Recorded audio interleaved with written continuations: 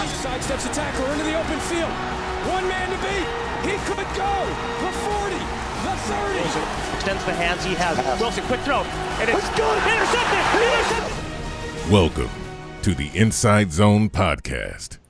Hello and welcome everybody to the Inside Zone Podcast, episode 2 here on iTunes, episode 8 for the hardcore of you who have been listening since episode 1, which was many weeks ago and has been quite sporadic uploads, but this is episode 2. We will now be doing one every single week going out on a Tuesday. Right, before we get into topics this week, which will include us having a little bit of a debate about who we think should be the all-pro quarterback, running back, and head coach of the year candidate. How about we look back at last week's results? So last week, not sure if you guys can remember, we did do some lock of the weeks. Can we all remember who we said? Yeah. I remember that I was the only one who made a remotely gutsy call. Okay. I don't remember my lock. Right, we'll leave that to the end then. Nick, your lock of the week was? The Ravens to beat the Eagles. And he got it right. The Ravens. Yeah, Ravens beat the Eagles. Hell yeah. My lock of the week. Yeah, I mean... Oh, John, you go. No, I was just going to show off. Okay, so that's a good start. You carry on. That's a good start, isn't it? One of one, would you say?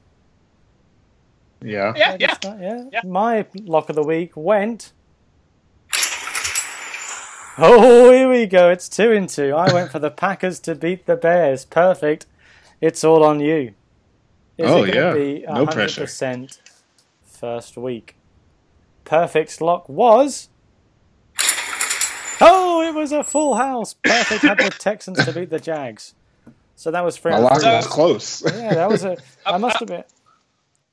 I've got to compliment your genius punditry that you successfully predicted the Jags to lose and the Bears to lose.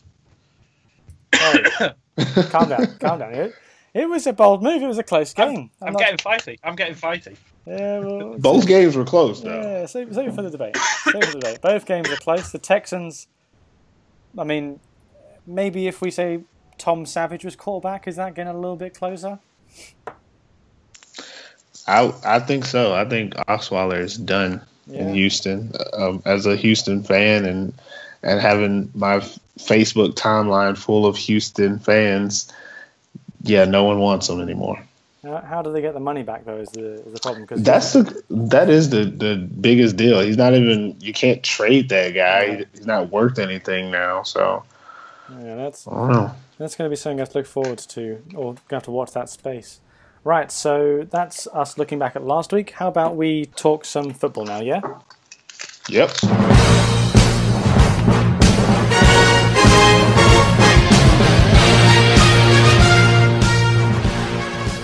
Right, we have got our topic. First topic this week, we're going to do a little debate on who we think should be the all-pro quarterback, so that you have one spot, so each person's going to have about 90 seconds to 2 minutes to defend their pick, then we'll have about a minute to counter it. So, perfect, I've got you as going first. Who have you got as your pick? My all-pro QB will also be the NFL MVP this season, the great, the best, Tom Brady. Basically, reiterating a lot of what I said last week, right before that game, he'd only played 8 games. Now they've played 10 with him. He's 9-1. He's averaging over 300 yards passing this season. So he's doing what people thought that he would do once he got with the team. The only thing that a lot of people are saying negative about Tom Brady is that he plays for the best team with the best coach. But the constant in there is that he's also the reason they've always been the best. I'm really tired of people talking about that 2008 season with Matt Castle like it has any bearance on this season at all. Statistically, he's the third in the NFL in QBR this season with 80.6. He's second in the NFL in passer rating with 109.7. And he has a 66.9 completion percentage with only 2 picks on the season. Huh. Statistically, he is an all-pro QB. Nick, have you got anything you want to respond to that at all? Well, I just want to talk about Matt Castle's 2008 season. I'm kidding. No, it is pretty hard to argue with, isn't it? I mean, the best I can sort of do is the same argument I made for why he shouldn't be MVP, and it's a stronger argument for why he shouldn't be MVP than why he shouldn't be All-Pro quarterback is how well they did with Garoppolo. But as far as the best quarterback, I mean, he's pretty close to the others, aren't he? If he's not the one. Yeah, I mean, the one negative I had was that I don't want to accuse the Patriots of being like a dink and dunk type offense, but a lot of the time with Brady, it tends to be the tight ends and the smaller receivers making those yards after catch. And what I'd say is that in terms of your pick, Perfect, and also Nick's, which is about to come, it tends to be the team that wins the games, which is more, again, like Nick says, the MVP conversation rather than the thing. But look at his numbers. Yeah, it's 300 pass yards a game is not a team. I mean, he has to get them the ball. It's a good start. So I think that's very hard to argue. I think my argument, I could maybe surpass that, but we'll hear Nick chime in now. Nick, let's hear who you've nominated. Well, I've nominated Derek Carr. Derek Carr's year 2 and 3 development as a quarterback have been nothing short of remarkable. There's going to be a lot to get excited about him in years to come, but there already is now. This season, we've got 25 touchdowns, 6 interceptions, 63.5% completion, and I'm genuinely losing count of how many fourth quarter drives he's delivered Oakland to victory on. He's blessed with good receivers, sure, but he's got a comes and goes running game that was actually weaker early in the season when he was really balling out. He's probably got the most beautiful passing motion outside of Aaron Rodgers. I'm getting possibly a little too excited about that at times. His key game for me, anyway, week 8, that ridiculous overtime-a-thon against Tampa Bay, where he throws for 513 yards and 4 touchdowns. That game literally grabbed Tampa Bay by the shoulders and shook them so hard, saying, your defense is rubbish. It's driven them to basically become the best defense in the league since then. I'm saying Derek Carr is responsible for the Tampa Bay defense turning it round. He also put up a 4-touchdown game on Baltimore, which is maybe the best defense this year. He's been doing it against very good defenses, and he's been engineering wins, despite the fact he's got about 3.5 fingers on one hand at the moment. Perfect. Do you want to counter that at all? Well, I'm just going to go off of what your argument about him was. A lot of what you said wasn't about what he's done. It was what he's done in spite of. Amen. Which I don't really understand how that would make him all pro. I mean, that would be something that I would consider for a college award of like a Heisman, someone who can like defeat the odds. For me, an all pro is someone who I know that this is what they're going to give me. I mean, you said it, Derek Carr has 25 touchdowns. He played 14 games. Brady is almost at that same number, playing 4 less games. He's really good, but he wouldn't be all. I wouldn't consider him an all-pro quarterback just because he's good for his age. Yeah, I think I think Perfect is spot on there, and I think the fact that Carr plays behind the second best defensive line in the NFL, his stats are nowhere near Tom Brady or my nomination, Matt Ryan. And again with Brady, I think it's more of isn't it the team that wins the game rather than him? He doesn't have these all-pro attributes that he carries. The thing is, people try to put holes in Brady's because he's so good. They say, well, it's because of this, because of that. And for other candidates, like we're having Derek Carr here, we're trying to say that he's good in spite of everyone else not being good. It's a media thing that we have, that we want someone to be great, but we don't want them to make everyone around them great. We don't want them to be part of something to be great and then say, oh, yeah, they're also the best. Nick, do you want to respond to any of those? I think I feel a little bit misrepresented in those criticisms. I don't think he's winning in spite of things. I think he's winning, and he's just plain old winning. There's no in spite, there's no because of, there's no anything. Like I said, it's the fact that he comes out in these fourth quarters and delivers these drives, gets people fantastic. It's the fact that he's got huge games against, huge game against Baltimore. I mean, Brady was decent against Denver. You compare 16 points against Denver to 4 touchdowns against Baltimore. I mean, I think it's who he's done it against. Yeah, but if you want fourth quarter comeback wins, don't you pick Matt Stafford? Yeah. Yeah, if that's the only thing you're basing it on. Yeah. Okay. Right. We'll move along quickly, and we'll go to my pick, which was the correct pick and is the voice of reason. Guys, by the way, tweet at us at the Inside Zone UK. See who you guys think. We had a little poll earlier. Brady was currently in the lead. We then had Derek Carr, and my guy was last with 1 vote, which, yes, was me. So let's see if I can change some mindset. Now, firstly, Matt Ryan, Atlanta Falcons. He didn't go to Italy or take a 4-week holiday to get rested up and healthy. And he's taken 31 sacks this year, 7th most in NFL, not 13 or 12 like the other two guys on this list. Matt Ryan is taking a beating, and he's standing in the pocket and delivering strikes down the field, getting all of his receivers, tight ends, running backs, not just Julio Jones involved. You want to make the argument that it's just Julio Jones? Here you go. 10 players over 10 receptions for the Falcons, 8 for the Patriots, 10 for the Raiders. 9 players over 200 receptions, over 200 yards receiving for the Falcons, 6 for the Raiders, 7 for the Patriots. They also have 10 different receivers with multiple touchdowns. 10 receivers with multiple touchdowns. That's unheard of. The Raiders have 5, Patriots have 7. And if you want to talk about stats, then let's go into them. Completion percentage, he's 3rd in the NFL. Brady's 8th, Carr is 17th. Yards, he's 2nd, Carr's 9th. And then talk about, oh, Brady's played less games. Okay, well, yeah, Matt Ryan is 2nd in touchdowns, but, I mean, he played 4 more games than Brady. Well, that's fine, because if you look at it, touchdown per game, Carr has got 1.78, Brady 2.2, Matt Ryan 2.285. And then, I mean, just yards gained per completion, he's 1st. Yards per completion, 1st. Yards per game, 3rd. Brady's 4th, Carr's 14th. And then his QBR, he's if you go off the NFL, not the ESPN one, I don't want to be quoting that, but the NFL QBR, he's 1st with Brady 2nd. I mean, it's not the fact that he's 3rd in completion percentage, it's the fact that when he does complete a ball, it's usually for a big gain down the field. I mean, his completion percentage just shows that he's totally dialed up, and it's not just a little dink or dunk offense like Gronk, Bennett, Hogan, or Edelman, you know. For me, I think Matt Ryan has to be the All-Pro quarterback this year just because of what he's doing with so many different receivers. He's not just relying on one guy, you know.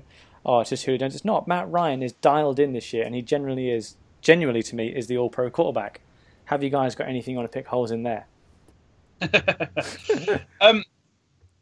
Well, first thing I'd say, 31 sacks, you say. He plays behind a fantastic offensive line. How is he taking so many sacks? Is he holding onto the ball too long? No. I just feel like Matt Ryan's...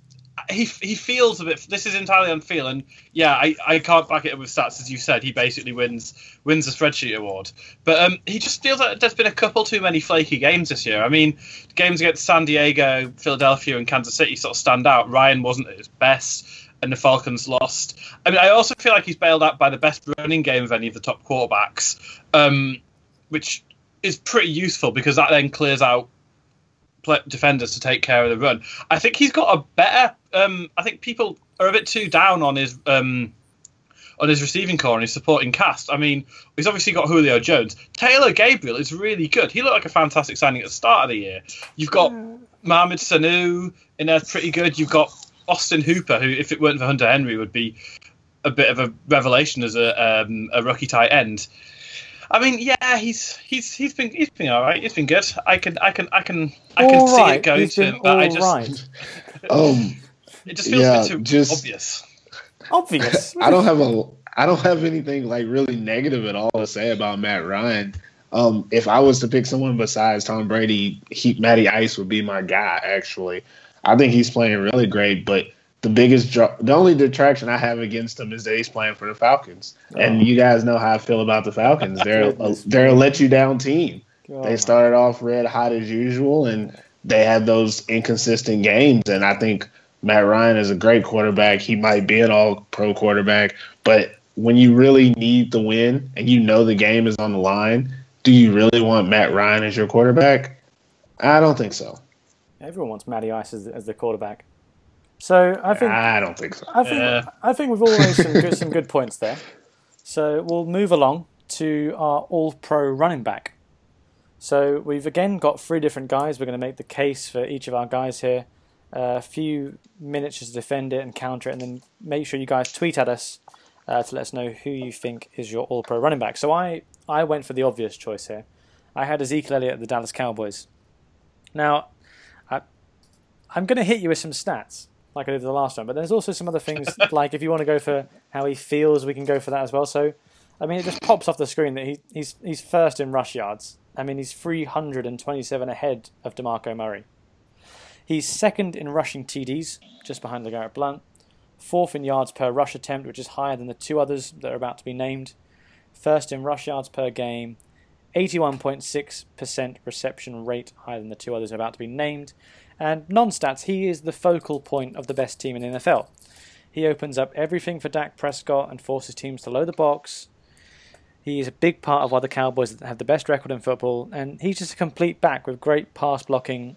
And yes, he's got more touches than the other two. That could be a knock on him, but if you look at the snap count, he's actually got less snaps than the other two people you guys are about to name. So anyone got any criticisms you want to lay on Ezekiel Elliott? I think it's almost impossible to lay any criticism on Ezekiel Elliott. He's come into the league as a rookie and done everything you've asked for and more. Like you said, he's a well-rounded back. I think the only knock that I would have against him is the fact that even though he is the focal point of that offensive line does a lot for him before he ever has to do anything as a running back. So that's the only thing I could think negative about that pick. Do we have any other running backs who do good? Well with a great offensive line? I think he has definitely got the best O-line, and it almost makes it that little bit harder to judge. I mean, you can compare him to what Darren McFadden did last year, but well done, you've learned that he's better than Darren McFadden, which isn't really that surprising. I've got my number one reductive stat is, he's got the best O-line in the league. He's got 5 yards per carry. Sounds quite good, doesn't it? That's the same as Jordan Howard. So, and Jordan Howard's running behind Bobby Massey. Yeah. But you want to quote that stat? He's still higher than the two that you guys are about to name. It is the obvious choice as you said, and yeah, I think I win. What are we supposed to say? Yeah, okay. It's really hard to debate well done. The obvious choice. You picked the guy with around 8,000 more rushing yards this season than everyone else. It was on the best team of the three. Yeah, it was a difficult sale. That was right. We'll move along to perfect. Who is your selection? My guy is Le'Veon Bell, and let me hit you with some stats as well. Le'Veon Bell is second in rushing in the NFL this season. I think he's like third actually, top 5. But the thing about Le'Veon Bell is his yards per game. He's played 4 less games than everybody because of suspension. He's averaging 104 yards rushing, but also averaging 54 yards receiving. So in total, he's getting 160 yards from the line of scrimmage every game as a running back on a team that's ranked number 5 in NFL in passing yards. So you got Ben Roethlisberger and Antonio Bryant doing what they do with Pittsburgh, yet Bell is still making sure that he's involved in that offense that is, in my opinion, the highest potential offense in the NFL right now. Second only to maybe Atlanta Falcons when Matty Ice is playing well. But the thing about Le'Veon Bell is he's an all-around back, and he's going to give you everything that you want from a guy who only runs, but he's going to line up at receiver, not from running back catching routes against linebackers doing a flat or a curl or something, but he's going to line up at receiver and run receiver routes for you and open up your offense that much more. He is the epitome of an all-purpose back. If you want an all-purpose back, why didn't you pick David Johnson? Because I wanted Le'Veon Bell. He's more exciting for me, personally. Le'Veon Bell is a guy who can change the game from his position at any time. Also, I think if he had played 4 more games, he would be the lock instead of Ezekiel Elliott. But he didn't. So I'm not going to take anything away from Ezekiel Elliott in that aspect. But if you want a guy who you can line up and put him at wide receiver and he's going to run an actual route, not just run a short, quick route or something, this is the guy you want. And he can also block for you on third down if that's what you need as well, if you want to get the ball downfield to somebody like Antonio Brown or Martavius Bryant. Antonio Brown, sorry. But that's why he's my all-purpose back, because he can do anything you need him to do. You don't have to take him off the field. Nick? Yeah, I mean, it's harder every week to argue against Le'Veon Bell. I mean, the only thing I could possibly come up with is that he would have been more useful, like you said, if he'd done his team a favour and not got himself banned for the first few games of the season.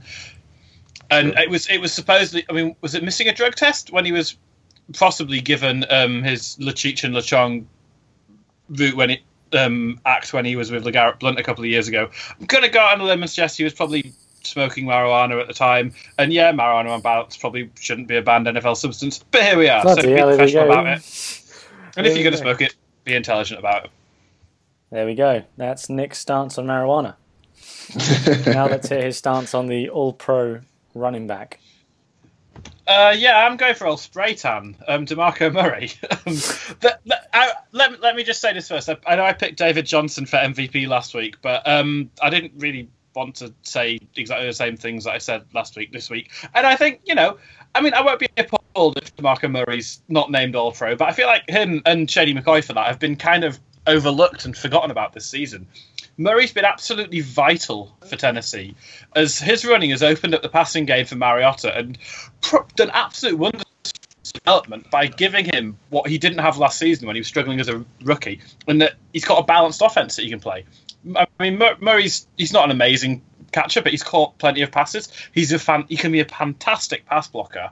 And a sign of how good he's been, well, you've seen how Derrick Henry's done on limited snaps. Yeah, I mean, Derrick Henry, he would probably get the start at maybe half the NFL teams this season. Well, Murray's just good enough to not let him get near the ball. Murray's second in rushing yards, obviously 1 or 2 behind Ezekiel Elliott. He's got 1,224 so far. He's contributed 361 yards in the passing game, so he's averaging over 100 scrimmage yards a game. An example of how important he's been a clutch player. I mean, this weekend, for example, he went for 89 yards. Not a huge number, but it included a 15-yard catch and run on a wheel route on 4th and 5 with 4 minutes to go and Tennessee down by 7. He doesn't make that catch, they lose. But he is clutch. He runs a route, he beats the defender, he makes a catch, he gets the first down. Tennessee come back and win. And it's that sort of clutch, big-time play that goes undernoticed. Before I let you guys come back, I just want to say something, because we've already got 9 running backs with over 1,000 rushing yards this season. 6 more within 150. Last year, we only had 7 100-yard running backs all year. So it's an interesting sort of running back renaissance. It makes this an interesting question. Yeah, and isn't the person who invented that DeMarco Murray last year at the 2 years ago at the Cowboys, when he had that big 2014 season, he was the guy who kind of made everyone start to take notice about this run-heavy thing which makes you develop quarterbacks. And my only knock is not really a knock. It's how I'm going to say it. The fact that you mentioned Mariota and the fact that he is a dual-threat quarterback means that defensive ends and outside linebackers playing the Titans don't crash down on the run as much as they would do against, say, Le'Veon Bell or Ezekiel Elliott, because they're scared of Mariota taking it off. That's my only knock. That's all I've got. That's all I've got for it. Yeah, I mean, that's an interesting one. I mean, I'm literally just seeing if I can... Yeah, I mean, because Mariota has sort of not really run for a lot in the second half of the season. I mean, he's got 1 game since week 7 where he's gone over 30 yards rushing. So that's it's not quite sort of it's not Aaron Rodgers not sort concrete, of the occasional rust, but it's getting there. I mean, it's not that run heavy. So perfect.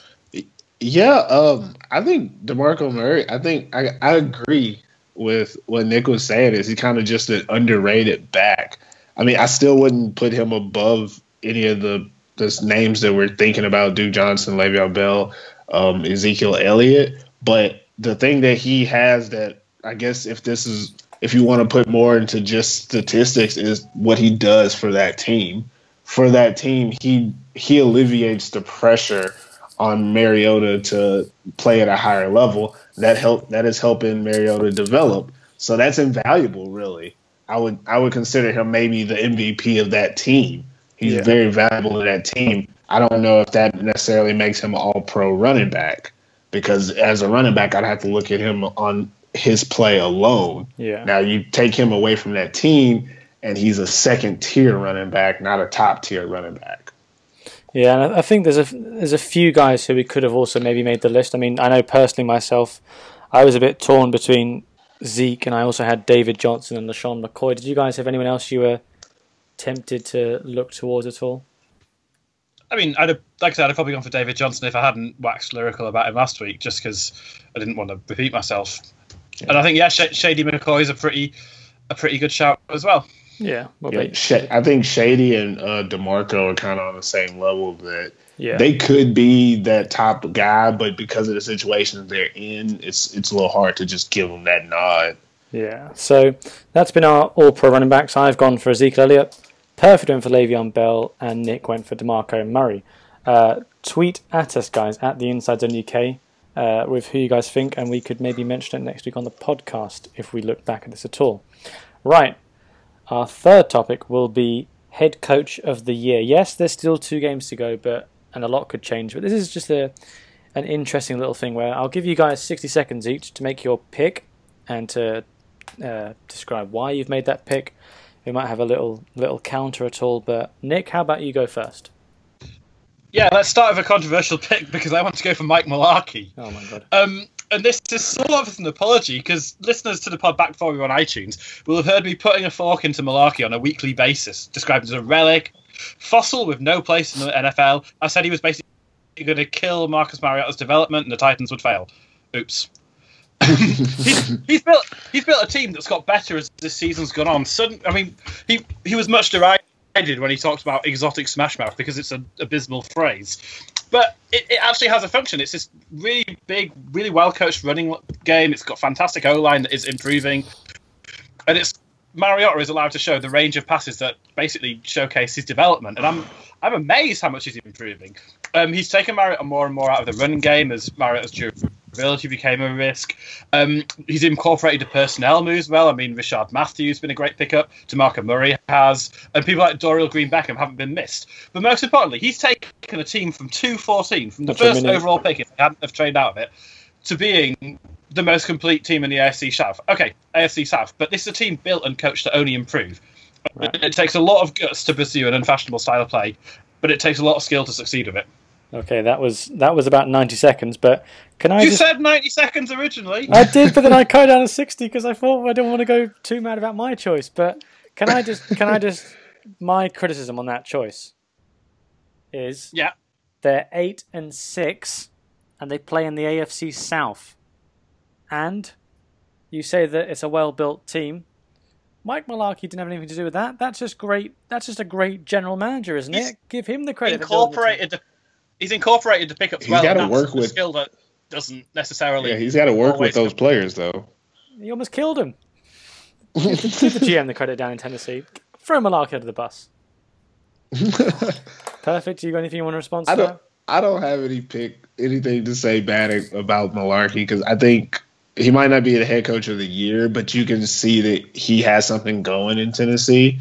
He has his guys developing through the season, and that's something positive. And for Tennessee, I'll take any positivity I can get, really. And I think he's doing a great job just kind of progressing. I think next year, if they don't get better than what they've done this season, then you have to look and be like, well, it obviously wasn't the coaching. Yeah, so I think that's maybe a bold choice, but I'd say all 3 of our choices are quite bold. Spoilers, guys. There's some bold choices coming up here. So perfect. I'll give you 60 to 90 seconds to make your choice. I don't think I'll even need that long. My head coach of the year is Ben McAdoo from the Giants. Oh my god! Just a couple of things. The Giants haven't won 10 games since 2010. Now they're at 10 wins already this season with 2 games to play. The Giants haven't made the playoffs since 2011. They're 1 win away from clinching a playoff berth. That's a turnaround that they haven't had in a long time, and Ben McAdoo has done it. Because McAdoo is an offensive guy, people assume that he has no bearing on the defense. Come on, people. Just because the offensive guy is the head coach doesn't mean he has nothing to do with the defense. What McAdoo did is when he got with the team, he brought in 5 new defensive coaches. Now, does he physically work with the defense? Maybe not. But he had the wherewithal to think of who he needed to help his defense get to where they are. The Giants' defense is getting very good right now. So if they win their division, they're the NFC East champs and even a front runner for the Super Bowl this year. He's done a great job doing a good turnaround with a team that was kind of in mediocrity with only 6 wins last season. My criticism is exactly what you've just said. It's not Ben McAdoo who's coach of the year. It's Steve Spagnuolo that's coordinator of the year. I actually had his name in there too. I forgot. I didn't have time to say something about Spagnuolo. He kept Spagnuolo though. That's a good decision by him. He could have cleaned house, but he didn't. He kept Spagnuolo and let him run that defense the way that he needed to and gave him the assistance that he needed. So that's what a head coach does. Head coach delegates, and that's what McAdoo is doing. He's delegating because he has a good defensive coordinator because he's picking crappy plays on offense still.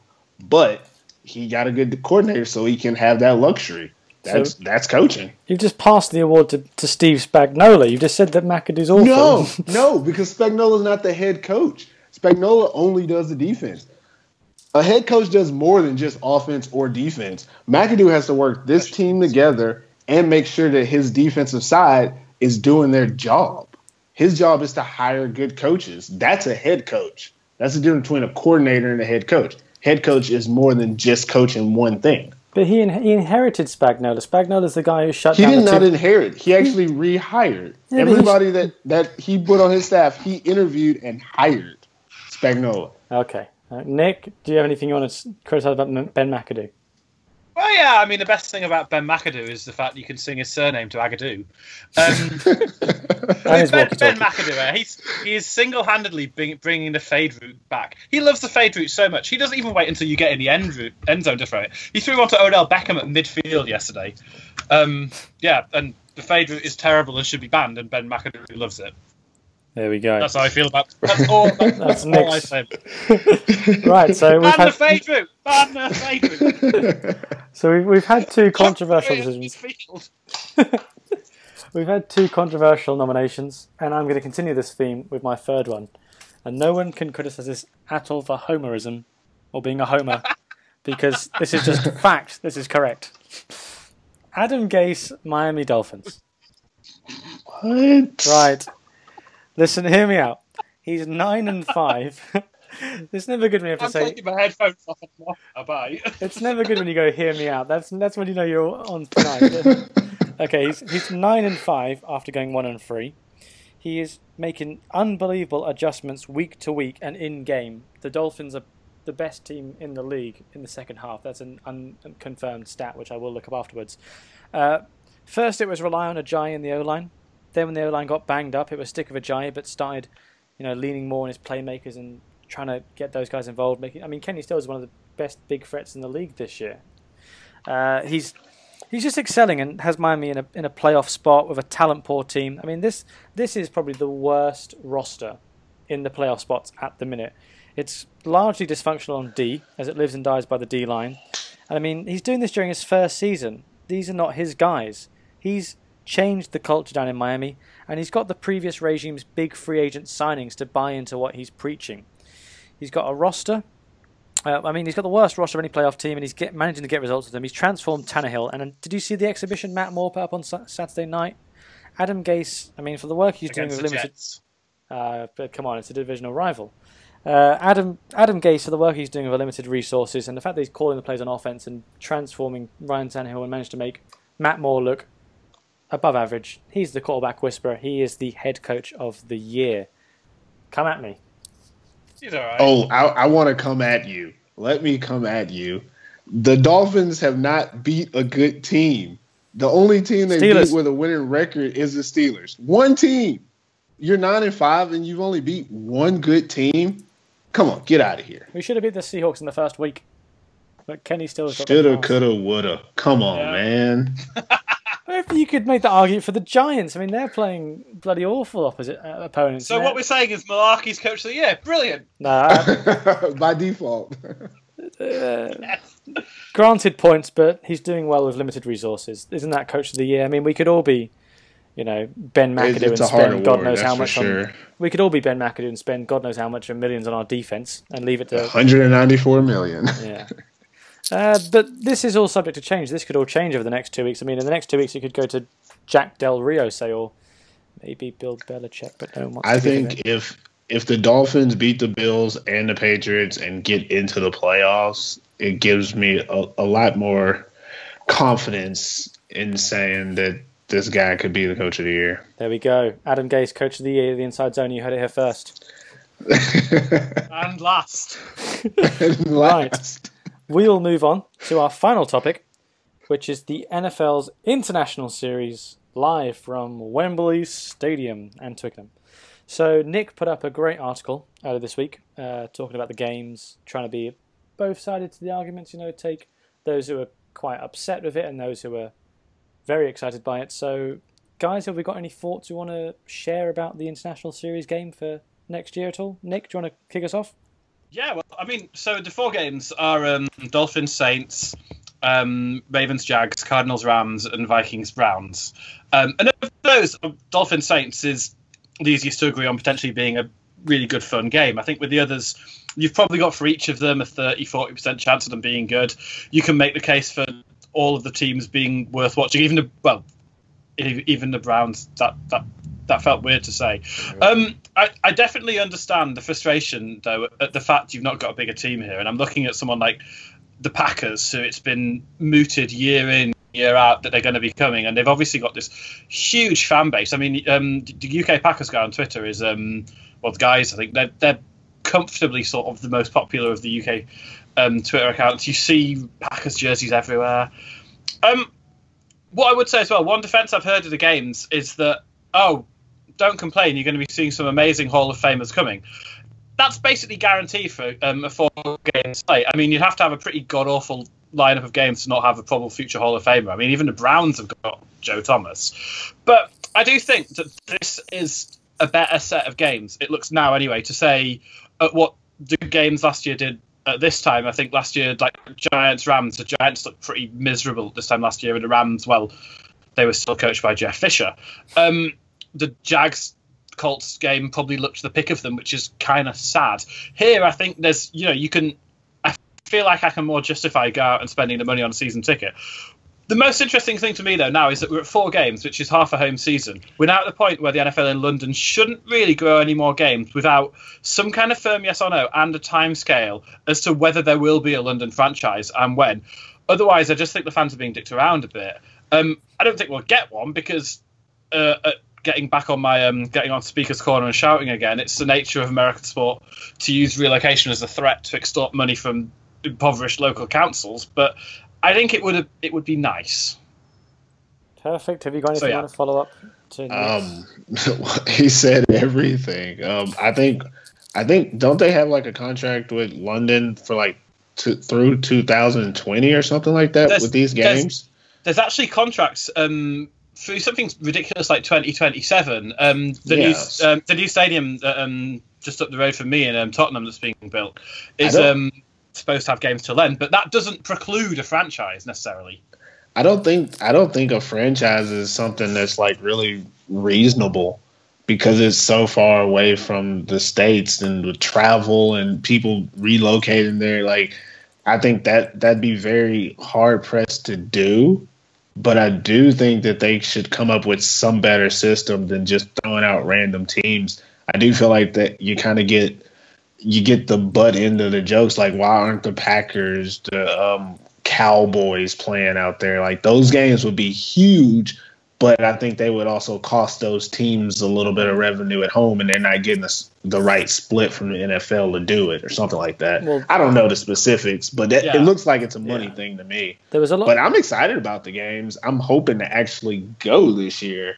Last year, I wasn't able to go because I didn't understand the whole buying the tickets for the games, and by the time I realized I wanted to get tickets, they're like 400 euros for like one ticket. And I was like, yeah, I'm not going to that. But I'm hoping to go this year. I want to see the Rams probably lose to the Cardinals, but I just like to see them play. You missed Robin Thicke this year, so. Oh, don't remind me of his existence. Love that guy. I think like Nick said, that the games, the NFL is so, it changes. A lot can change very quickly. Look at the Titans from last year to this year. But for me, I mean, you look at who's been picked, and then you look at the Mexico game, Patriots, Raiders, and you start to question, exactly where is the NFL starting to prioritize now with high quality games, what fan base is starting to get the quality, and they're almost like we're stuck with the crappy games that no one wanted, whereas the Mexico fan base are trying to grow it there so they get the Patriots Raiders. That's my little bit of a bitter point from a British standpoint. What are you gonna do? Move the UK over to the North America? Like, that's the hugest thing, is that huge body of water in between. The Makes everything harder. The biggest thing is I'm cool is being this far away from Donald Trump, if I'm honest, but carry on. Nick is killing it with the politics today. Absolutely killing it. Yeah. So I'm gonna be singing, standing on my chair and singing the International Ali anytime now. there we go. So I That's think, gonna be awesome. are we all done with the topics for this week? Are we ready to move ahead? Yeah. Yep. Go for Right. it. Let's look ahead. So after a full house last week, a lot of pressure this week, gentlemen. A lot of pressure. Who have we got as our lock of the week? And it can't be the team facing the Browns. Perfect. Kick us off. I'm going with the Patriots over the Jets. Okay. Nick? Before I start, the first thing I've written here is coward choice would be Patriots over Jets, so screw that. Come on, man. The reason I chose it is because the Patriots have owned the Jets for so long that it's a rivalry. There's no real rivalry to it. That's why it's my lock, because I like that there's a similar rivalry because they're in the same division, but the Pats own the rivalry, so that's a good lock game. Yeah, okay. Well, in my opinion, we'll leave that. It's a bit easy. I'm going full on homerism. I'm going to say the Saints over the Bucks. Oh, wow. It could have just cost us our full house. That could cost us our full house. Right, mine is the Seahawks over Arizona. That's a good pick. Is that a good pick? I mean, the Cardinals... I think that's got a lot of upset potential, so that's a brave yeah. The Cardinals are a bit has of a upset sleeping potential. giant, maybe, yeah. So, I don't know. Well, it's the battle of the two worst offensive lines in the NFL, so it should be. And have we finally, those are our locks of the week, he says as he quickly loads up the sound effect. There you go, smooth. Right, have we got any games or narratives we're looking forward to in the next week, in the next games? Yeah, another week, another Steelers game that you can legitimately see a bench apocalypse brawl coming. Never quite kicked off enough against Cincy, apart from that weird thing when Cincinnati committed 4 penalties on successive plays on way to beating themselves. But yeah, Ravens Steelers with the AFC North and January football online. Woof. I think I'm similar vein to Nick. I think this week there's legitimately 4 massive games in the AFC with huge playoff implications. You've got Ravens at Steelers, Broncos at Chiefs, Dolphins at Bills, and Colts at Raiders. They're 4 massive games with January implications. Could you ask for any more to watch football on Christmas Eve, Christmas? Perfect. I'm with you guys. I'm definitely looking forward to the Steelers Ravens. I love how that division shakes out a lot of times. Usually whoever doesn't win the division gets the sixth playoff spot, and they're just as good as the 4th playoff spot team, or even 2nd or 3rd, depending on where it happens. It's just really exciting to watch those 2 teams go at it, just right before the playoffs. Yeah, so those have been our locks of the week and the games and narratives we are looking forward to. This has been the Inside Zone podcast, episode 2, over on iTunes. Be sure to check us out on Twitter. Be sure to check out the website. Check out our new articles. This is also the freshest podcast where we predict coaches' firings, and then when we go off air, they happen 15 minutes later. Let's not talk about the fact that me and Nick may not have selected Jeff Fisher to get fired, but that's okay. Perfect had us covered. So, and also then we had Gus Bradley, who I think Nick, who does an excellent job live tweeting on the account. What was your tweet last night, Nick? I have absolutely no idea. I remember tweeting about Blake Bortling, but that could mean anything. So, someone bail me out. What did I tweet? I was just saying lol. I think that's about all you can really say. So after a marathon of tweeting, Nick signed off saying, in brackets, before I go even, Lol at the Jags firing Gus Bradley. I think that's funny. We'll leave it at that. So thank you guys for listening.